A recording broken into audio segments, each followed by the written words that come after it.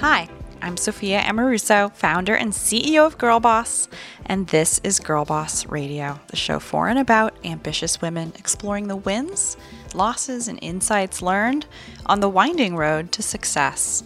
We're back after a few weeks off with an amazing episode for you all. Today's guest is Gail Becker, the gutsy entrepreneur who left her high-powered corporate America gig behind to launch Caulipower, the brand responsible for the cauliflower crust pizza craze. As someone who's pivoted their career countless times from journalism to politics to corporate PR and now entrepreneurship, Gail had plenty of insights to drop during our conversation. Stay tuned for my chat with Gail, where we talk about advice for starting over professionally and knowing which risks are worth taking, how to market niche products, and how the pandemic will forever change the food space. Now, let's get to our conversation.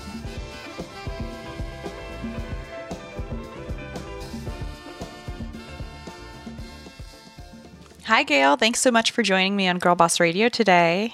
Thanks so much for having me. I'm excited to talk to you because I've been a fan of Caulipower for a long time. I'm 99% gluten-free. I really try. I've cheated a few times in quarantine, but there's so few products out there that are like yours, and congratulations on all of your success. I'm excited to dig into your story a little bit more. Thank you. That means a lot. And by the way, there are no rules in quarantine, so... I know. It's easy to beat ourselves up that, when we're not chaste, but it's just, exactly. It's true purgatory. I want to start at the beginning. You've such an interesting background that is none of it other than being like an incredible executive and a great marketer, which, you've done with Caulipower as well. It hasn't really been a linear path into the consumer packaged goods, food kind of industry, and I'll get into how that happened. But where did you start? What was your first job? My first job was, it was a little chain called Clothes Time. They sold very cheap clothes. Oh, I know Clothes Time. I know Clothes Time. Do you know Clothes Time? Oh, okay, yeah. Great. Oh, yeah. And I used to have to hang up clothes. Morning, noon, and night. And I have to say, that's all I did was hang up clothes. And to this day, I hate hanging up clothes as a result, or at least that's what I blame it on. But that was my first job.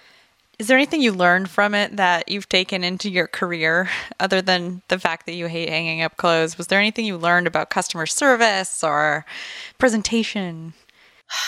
Yeah, to be honest with you, so that was my first real job. But the first time I actually worked, and would probably be a better answer, is I used to work in my father's store starting at 5 years old. And I would earn $20 a day plus lunch. It was every Saturday. And I used to ring the cash register for him. And I have to say, so much of what I learned, I know this sounds crazy, but so much of what I have learned in business, I can attribute to that little stool and that very old cash register in my dad's store in San Francisco. And one of the lessons, I remember there was this man who came in and he was having a diabetic seizure and he needed sugar. And so my dad ripped open a box of chocolates and started giving him sugar, and all these people were standing around and nobody was doing anything. And he was the only one that was doing something. And when the man sort of came out of it, he was so appreciative to my father and he wanted to pay him. He said, let me at least pay you for the chocolate or just, something. And my father wouldn't take it. And, he always taught me that, in this world, you have to do good wherever you can, and you have to try and help people. And I've tried to take a lot of the lessons I learned behind that cash register in everything I do today. And you went on, you've grown from that stool and Clothes Time, all the stripes and the platform flip-flop sandals and all the things that I wanted so bad. Clothes Time was the coolest, the stretchy, spandex black flares, Oh my God, I wanted all of it. It was so grown up. um, and you went on to get a bachelor's degree and then a master's degree. And started in broadcast journalism. Tell me just about the kind of person you were then that motivated you to study these things, because we can be so many different people over the course of our lives and careers. What was it that motivated you to learn about political science and journalism? I always wanted to be a journalist for as long as I could remember. And I think one of the reasons why was I love to tell stories. And I loved learning about new things every day. And I felt journalism was a wonderful way to learn a little bit about a lot of things and to meet interesting people and to ask a lot of questions. I feel much more comfortable asking questions than I do answering them. And it's a lot more fun for me too. So I thought I'm going to be a journalist. And my first job in TV news was in Beaumont, Texas. And which is a state I had never been to before I moved there. And I covered chili cook-offs and car accidents, basically 100 different ways to kill a man. And that's what I did for 1 year. I had very big hair, very big shoulder pads, and I learned a lot. But I also learned that I really didn't want to be in local news. What was it about local news that you didn't love? I felt like it was all very fleeting. I felt like I really couldn't make much of an impact. You know, today it was a car accident. Tomorrow it was a chili cook-off. The next day it was a city council meeting. I wanted to do something more impactful and long lasting. And it was all quite fleeting for me. There was one time when I actually put a naked man on television, but I don't know how much of the podcast that would eat into. But I decided after I accidentally did that it was probably time to leave Beaumont, Texas. But it was a very memorable time in my life. And you eventually got into marketing, which is a departure, but it's still communications to a certain extent. But you are invested in the brands that you're working with and the business that you're building, I think much more long-term than covering, fleeting news. What led you went to Edelman and you ended up like a chair and running the women's group and were there for quite a while. What attracted you to marketing at Edelman? I did work in politics and government for a while. I actually was a reporter in DC and I worked in politics and government. And I really liked that. I liked that ability to have an impact on people's lives. And I needed to come back to Southern California for personal reasons. I was very happy in Washington, but I needed to come back. And this job opportunity came up at Edelman, and I actually turned it down, I think 7 times before I accepted it. And I remember having this wonderful conversation with Richard Edelman, who said, I don't understand. Why do you keep turning the job down? And I said, because, I'm a journalist at my heart. I don't want to be in a position to tell people what they want to hear. And I remember distinctly, he said to me, Gail, people don't want you to tell them what they want to hear. They want you to tell them what you think. And I said, wait a minute, you're going to pay me to tell people what I think? And he said, yeah. And I said, okay, I'm in.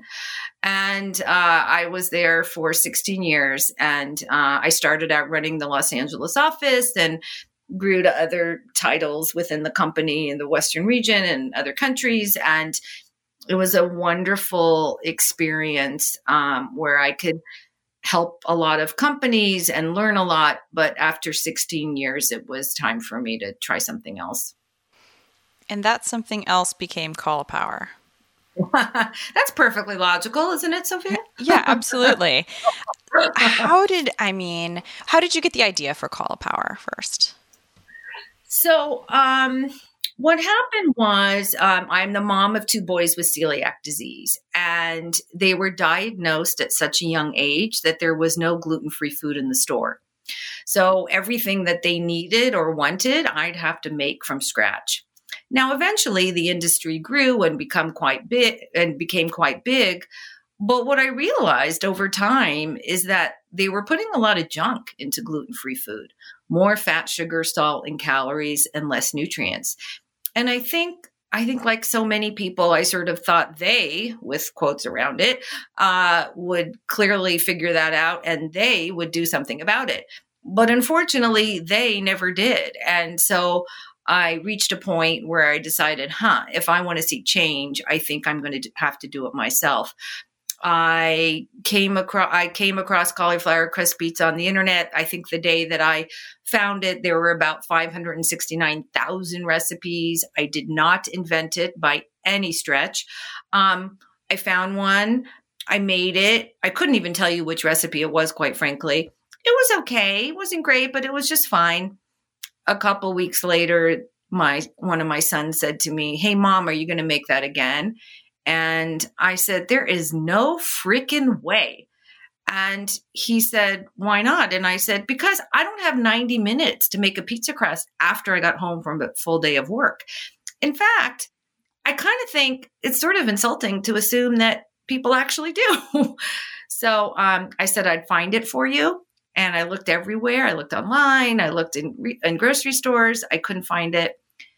And I thought, I think I might need to start this company myself. Why not? Why not you, right? Why not me? Why not me? Now it sounds, kind of insightful. At the time, it was probably pretty stupid, but. How did you originally fund the business?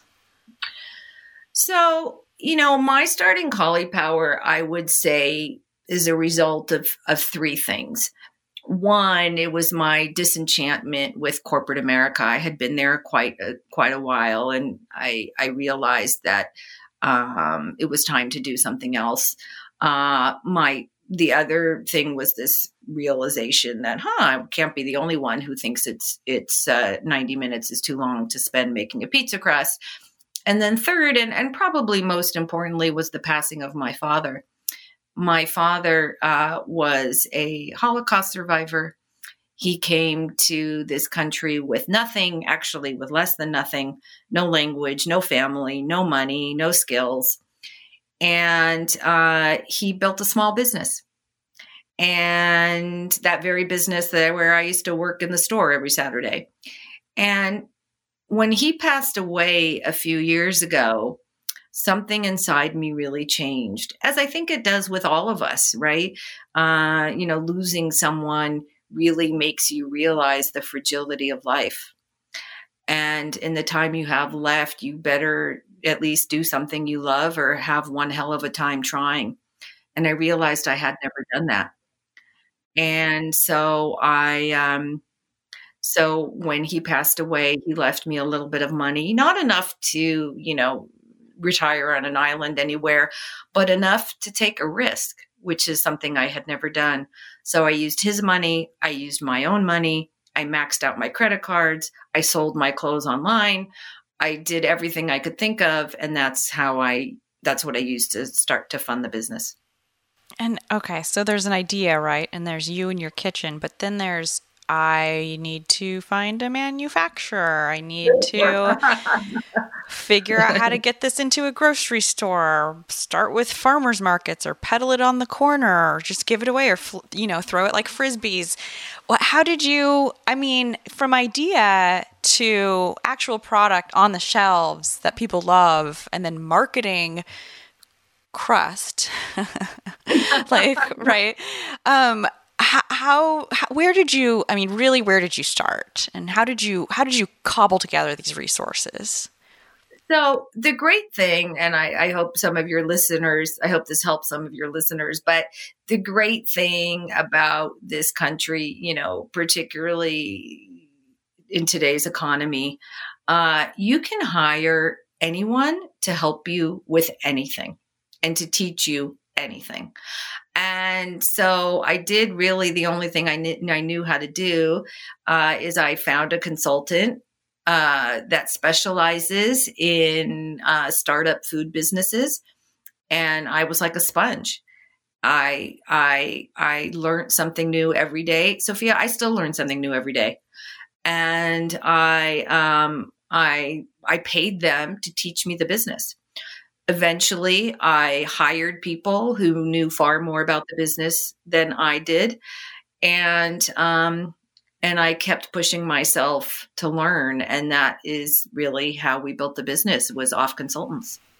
And we learn through our challenges, and I know that any business owner has their challenges early on. What are some of the challenges you faced as a new entrepreneur, professionally or personally, right? There's so much. Oh my God, I could fill up the remainder of this podcast with lots and lots. I'll just pick a couple. You mentioned manufacture.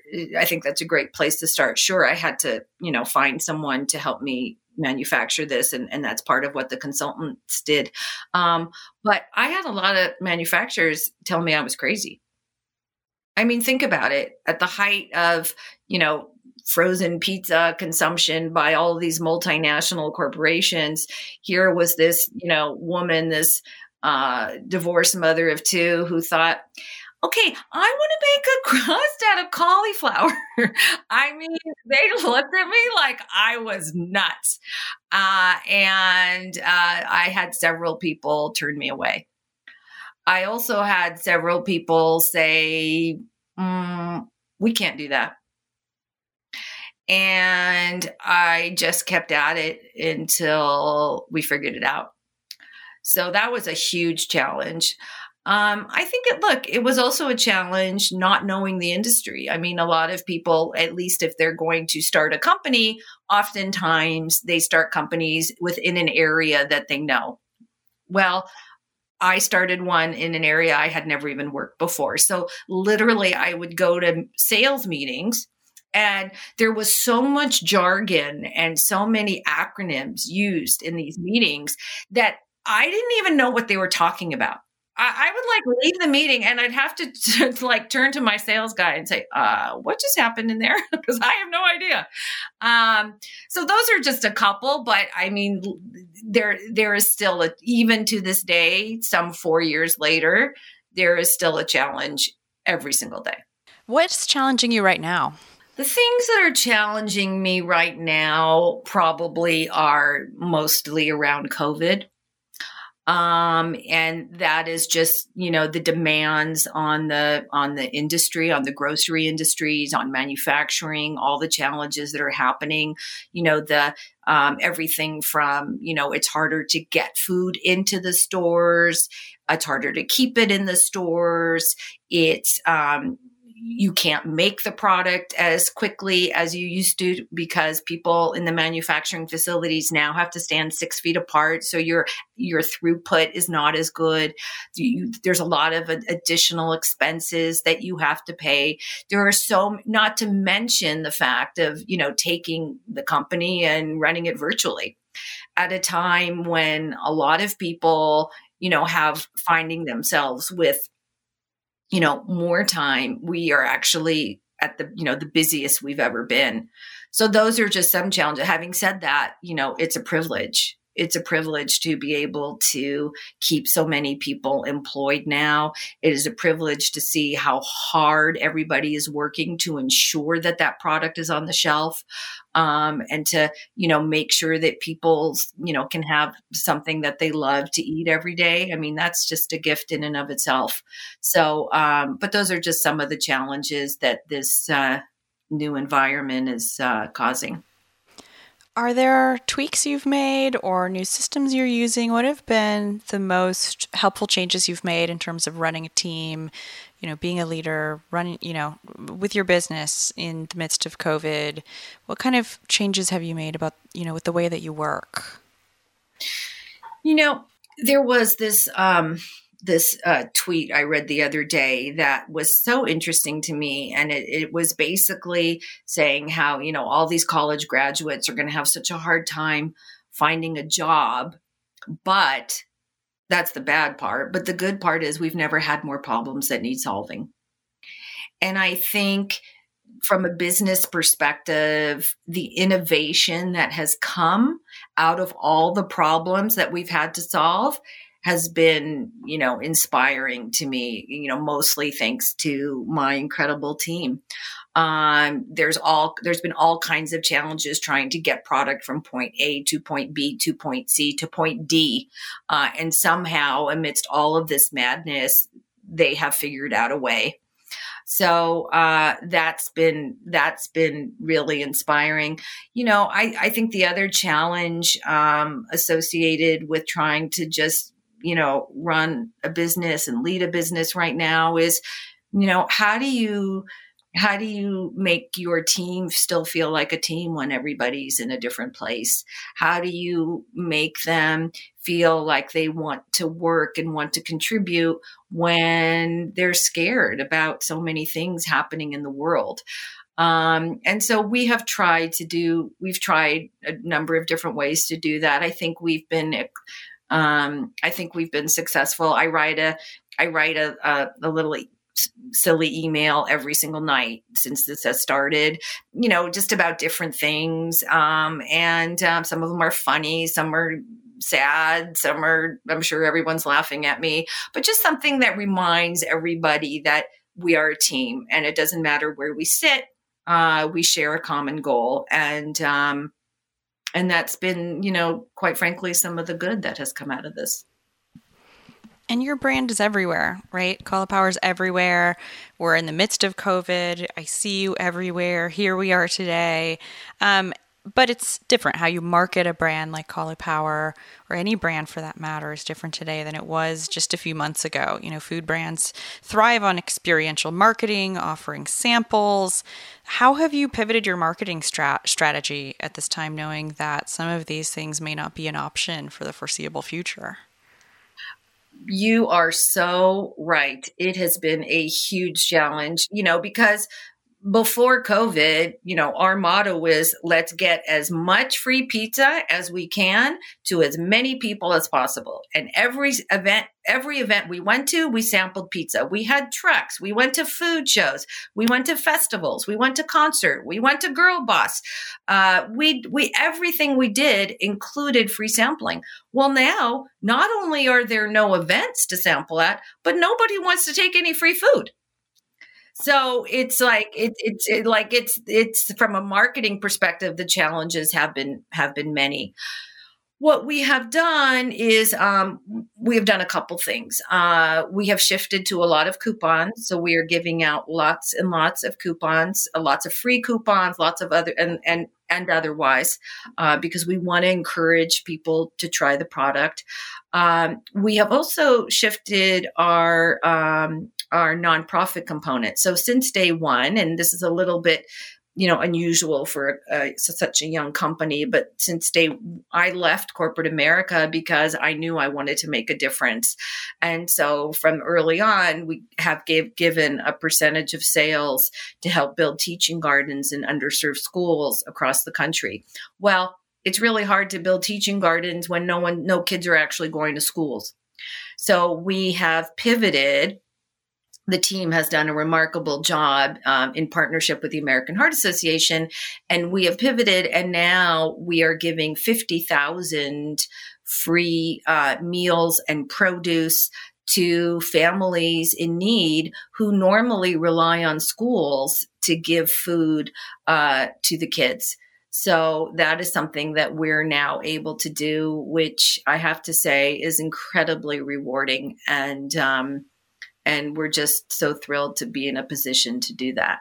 That's amazing. I mean, I think those of us who are in a position to help right now kind of have a moral imperative to help. And, one thing that even with, a lot of our companies are struggling right now, having money in the bank is everything, right? Cash is king. And you raised capital from investors. You raised $10 million. And so I'd love to hear just about the fundraising aspect of your story. When did you seek that out? How did that happen? Why did you choose to do it? And what was that process like? Sure. So I started the company in May of 2016. We launched it in February of 2017, and I closed my first round in September of 2017. I decided to raise capital because I was out of money, and I mean out. And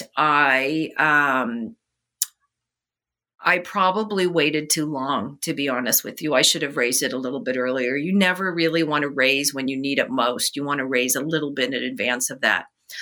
Um, my goal in raising money was not just to get cash, but also, quite frankly, to get knowledge about the industry. I think the most important thing that entrepreneurs can take away, and the biggest mistake that I see some entrepreneurs make, is that, they feel like they have to know everything because it's their business and they're the founder, so therefore they must know everything. I think to be a really successful entrepreneur, you can't be afraid to admit what you don't know. And when you do that, you have to be smart enough and confident enough to hire around it. And that's what I tried to do. And that's why when I knew I needed money, I didn't just want money. I wanted smart money. And I wanted money from people who knew a hell of a lot more about food than I did. So I only went to food VCs, food specific venture capital firms who had been in the industry for a long time and who could guide me. Now, interestingly enough, at the time, many turned me down.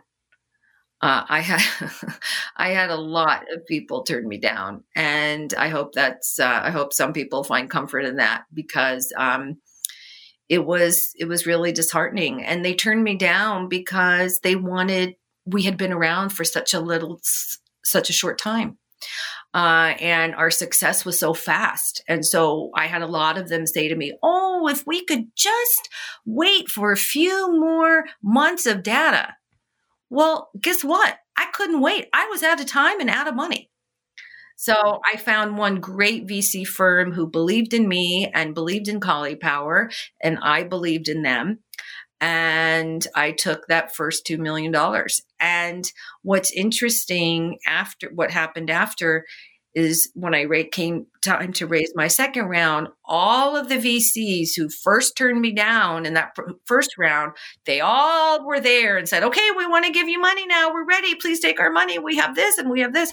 And I said no, because I felt it was important to be loyal to the people who take a bet on you. And, Sophia, nobody probably knows better than you that, that early support means everything, and you never, ever forget it.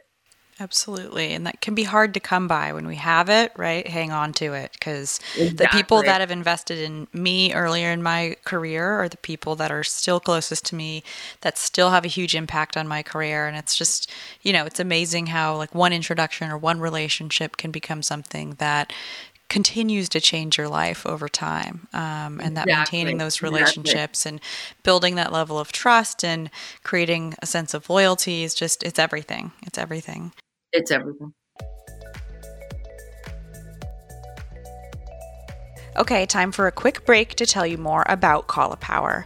What was once born out of a desire to reinvent beloved foods for those with celiac and gluten sensitivities has now become the go-to brand for healthy and accessible alternatives to highly processed foods. When I was doing keto, their cauliflower crust pizza was in constant rotation when I needed a quick, nourishing meal at the end of an exhausting day. In addition to cauliflower crust pizzas, they also offer all-natural chicken tenders, cauliflower tortillas, sweet potato toast, and cauliflower rice. As our generous partner today, they're offering a free Caulipower product to all Girl Boss Radio listeners. To redeem, text BOSS to 21688 and try one of their delicious, better-for-you meals totally free of charge. That's BOSS to 21688. Now back to the show.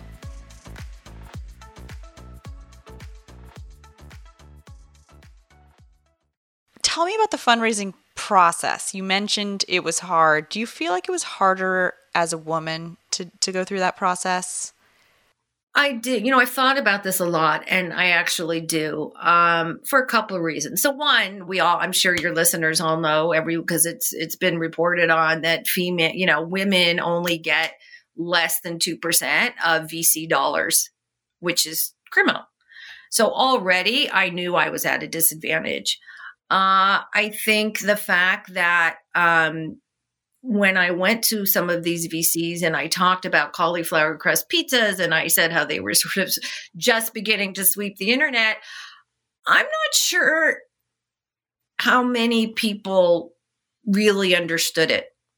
And, they were all men because that's who the VCs were, all men. There might have been one woman I encountered throughout that whole process. And I don't know if they fully grasped what I saw coming down the pipe. I think that was hard. I feel, and there were some that, look, raising money is a bit of a dance. You have to like them and they have to like you.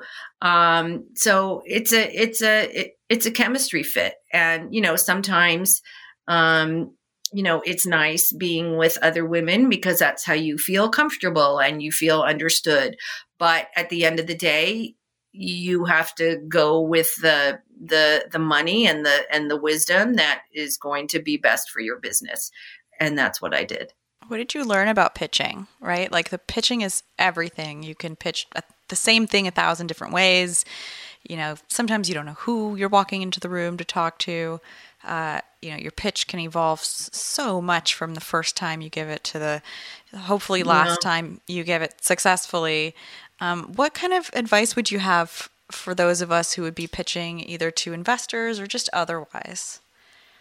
It's such a good question because it is hard because, I can't imagine ever pitching anything that is as meaningful to me as my business was at the time and still is, quite frankly. So you're never like, it's easy. I used to work at a global public relations agency. I used to pitch business all the time. It didn't mean a fraction to what your own business means to you. And I think at the end of the day, you do have to show your passion. You do have to show your commitment. You do have to show your understanding of your business. But most of all, you have to show cold, hard facts. You have to show data.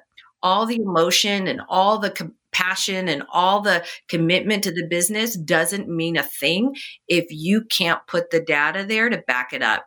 And so I think one thing that, some entrepreneurs, forget, or maybe an opportunity, is to spend a little bit of money and get that data that you need to prove your point.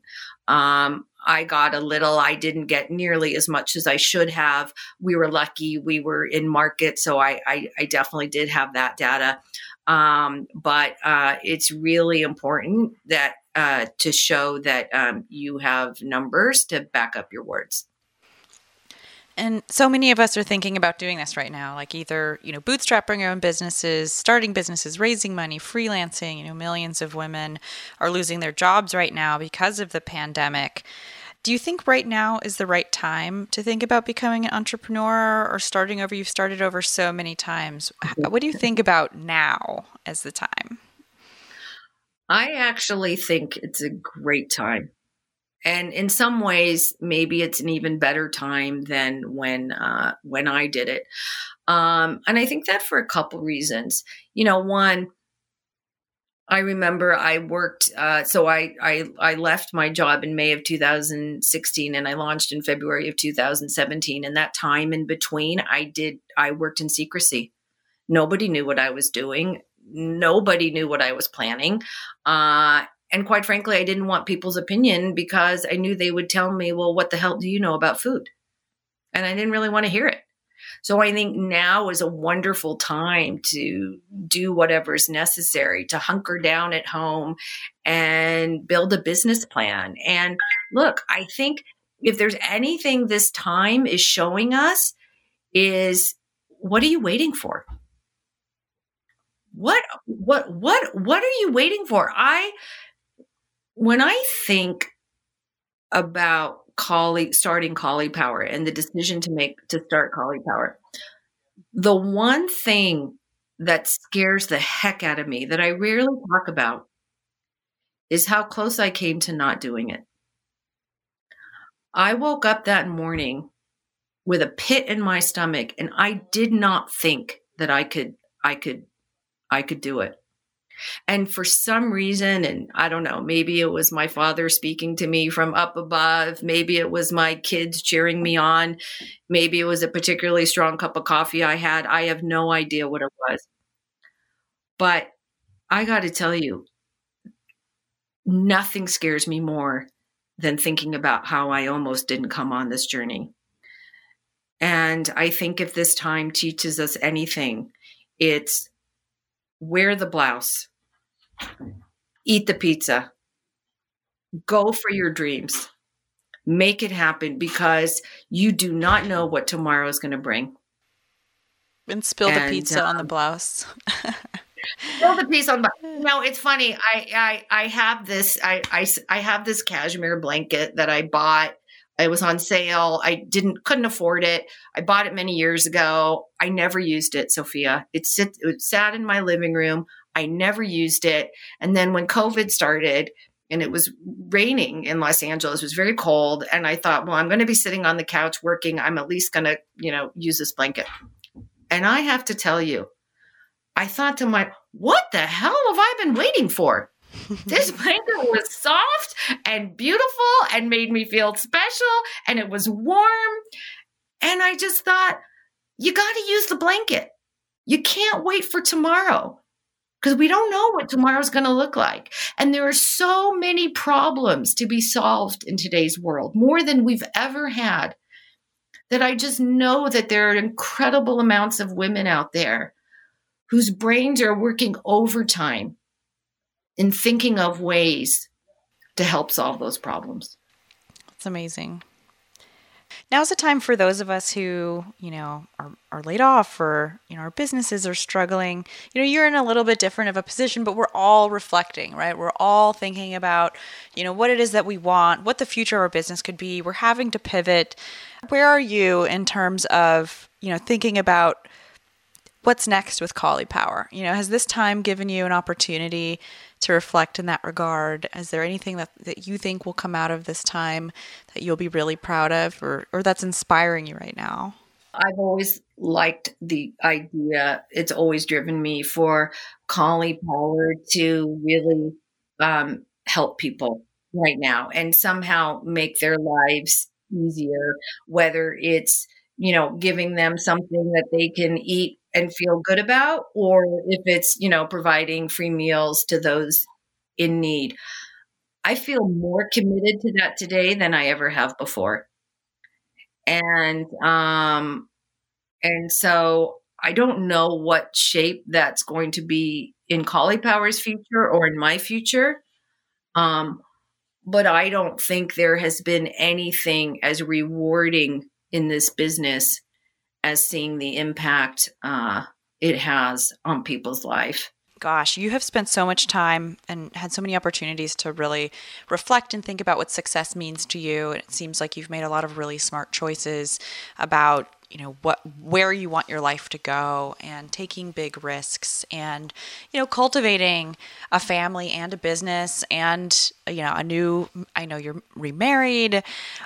Success can mean so many things, and you're obviously like a picture of success, but it's not just about financial success. And that word is something I think all of us are thinking about and redefining for ourselves, especially right now. Gail, what does success mean to you right now? I have always defined success by being uncomfortable, by learning something new, by trying something different, by taking a risk. And quite frankly, before Power, I never had the opportunity to take a risk. I worked my way up the corporate ladder. I had never done 100 things that I wanted to do. I never lived abroad. I never took a gap year. I never, 100 different ways to answer that question. I never really, really took a risk. And I never really bet on myself. And I think there's no better way, particularly if you're an entrepreneur that, has a vision stuck inside you. There is no better time to bet on yourself. And I always say this, and I say it to my kids all the time. If you don't bet on yourself, no one else in this world ever will. And the day I started Power, I sat my two sons at the kitchen table and I made them watch and listen as I made the very first phone call to start the company, because I wanted them to see that I was going to take a chance, and it's never too late to take a chance. I'm an older entrepreneur. I've had a long career before this. The thing is, there's no good time to start a company. It's like having kids. There's never the right time. So just do it. Yeah, I'm going to just get knocked up. Quarantine. No, I have a boyfriend. I have a great boyfriend.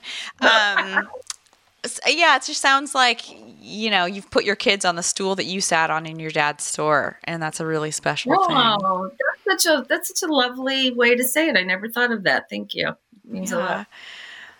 So we're in this time where a lot of us are having low moments, and then there's those rare high moments that, we're really proud of something in our lives, and it could be, I ate healthy today, I exercised, or, I took time for my kids, or I inspired my team today during a really, really hard time, had to deliver tough news, but we all came out the other side feeling great about it.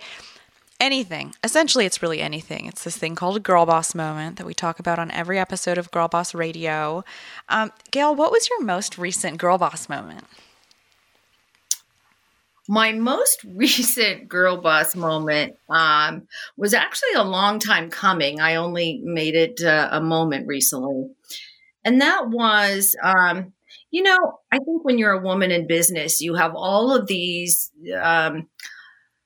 occasions in life to witness either cases of sexism being done to others or being done to you, and you sort of just get used to it and you just move on because that's what life is and that's what business is. And now that I have my own business, I recently came into two very distinctive instances with two vendors who really sort of displayed very sexist views.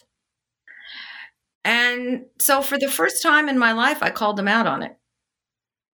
I actually picked up the phone and said, here's what you did and why it made me really uncomfortable and why you should never do it again. And both of them actually really appreciated, one more than the other, really appreciated me taking the time to do that. And I think I did it because what I realized is that if I didn't do that, how do we ever stop the cycle?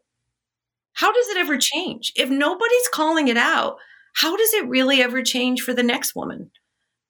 And so I suddenly felt empowered, and this sense of, I don't know, the sense of duty to do precisely that. And it felt really, really good. Yeah. Yeah, that's amazing. I feel like it's something that a lot of us gain the confidence to say something like that over the course of our lives. And can you imagine if younger women were saying the same thing? How many years ago could you have said something like that to someone where we wouldn't have otherwise, where everybody listening to Girl Boss Radio, right, has that opportunity to raise their hand and say, yo, this is not okay. And it's an opportunity for other people to learn. It's not really our job. No. We shouldn't have to. But by doing Right. so, we are protecting the next woman who comes along who might have to hear that kind of shit.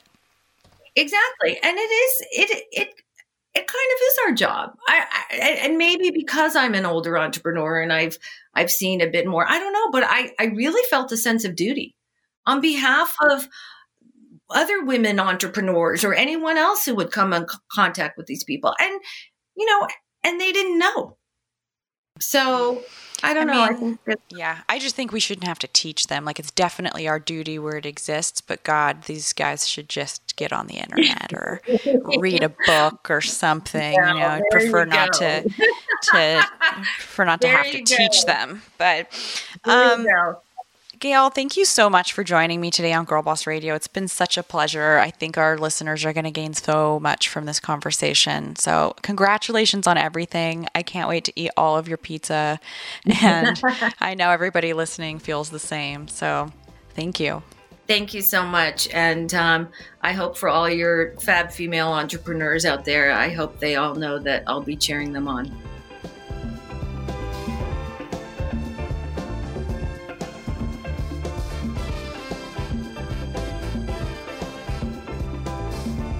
Okay, that's our show for today. A big thank you to Gail for coming on the podcast and sharing her story. As always, remember to follow us wherever you get your podcasts. Leave us a rating, a review, do all the things because it really helps new listeners tune in. Okay, that's it for now. Bye, guys.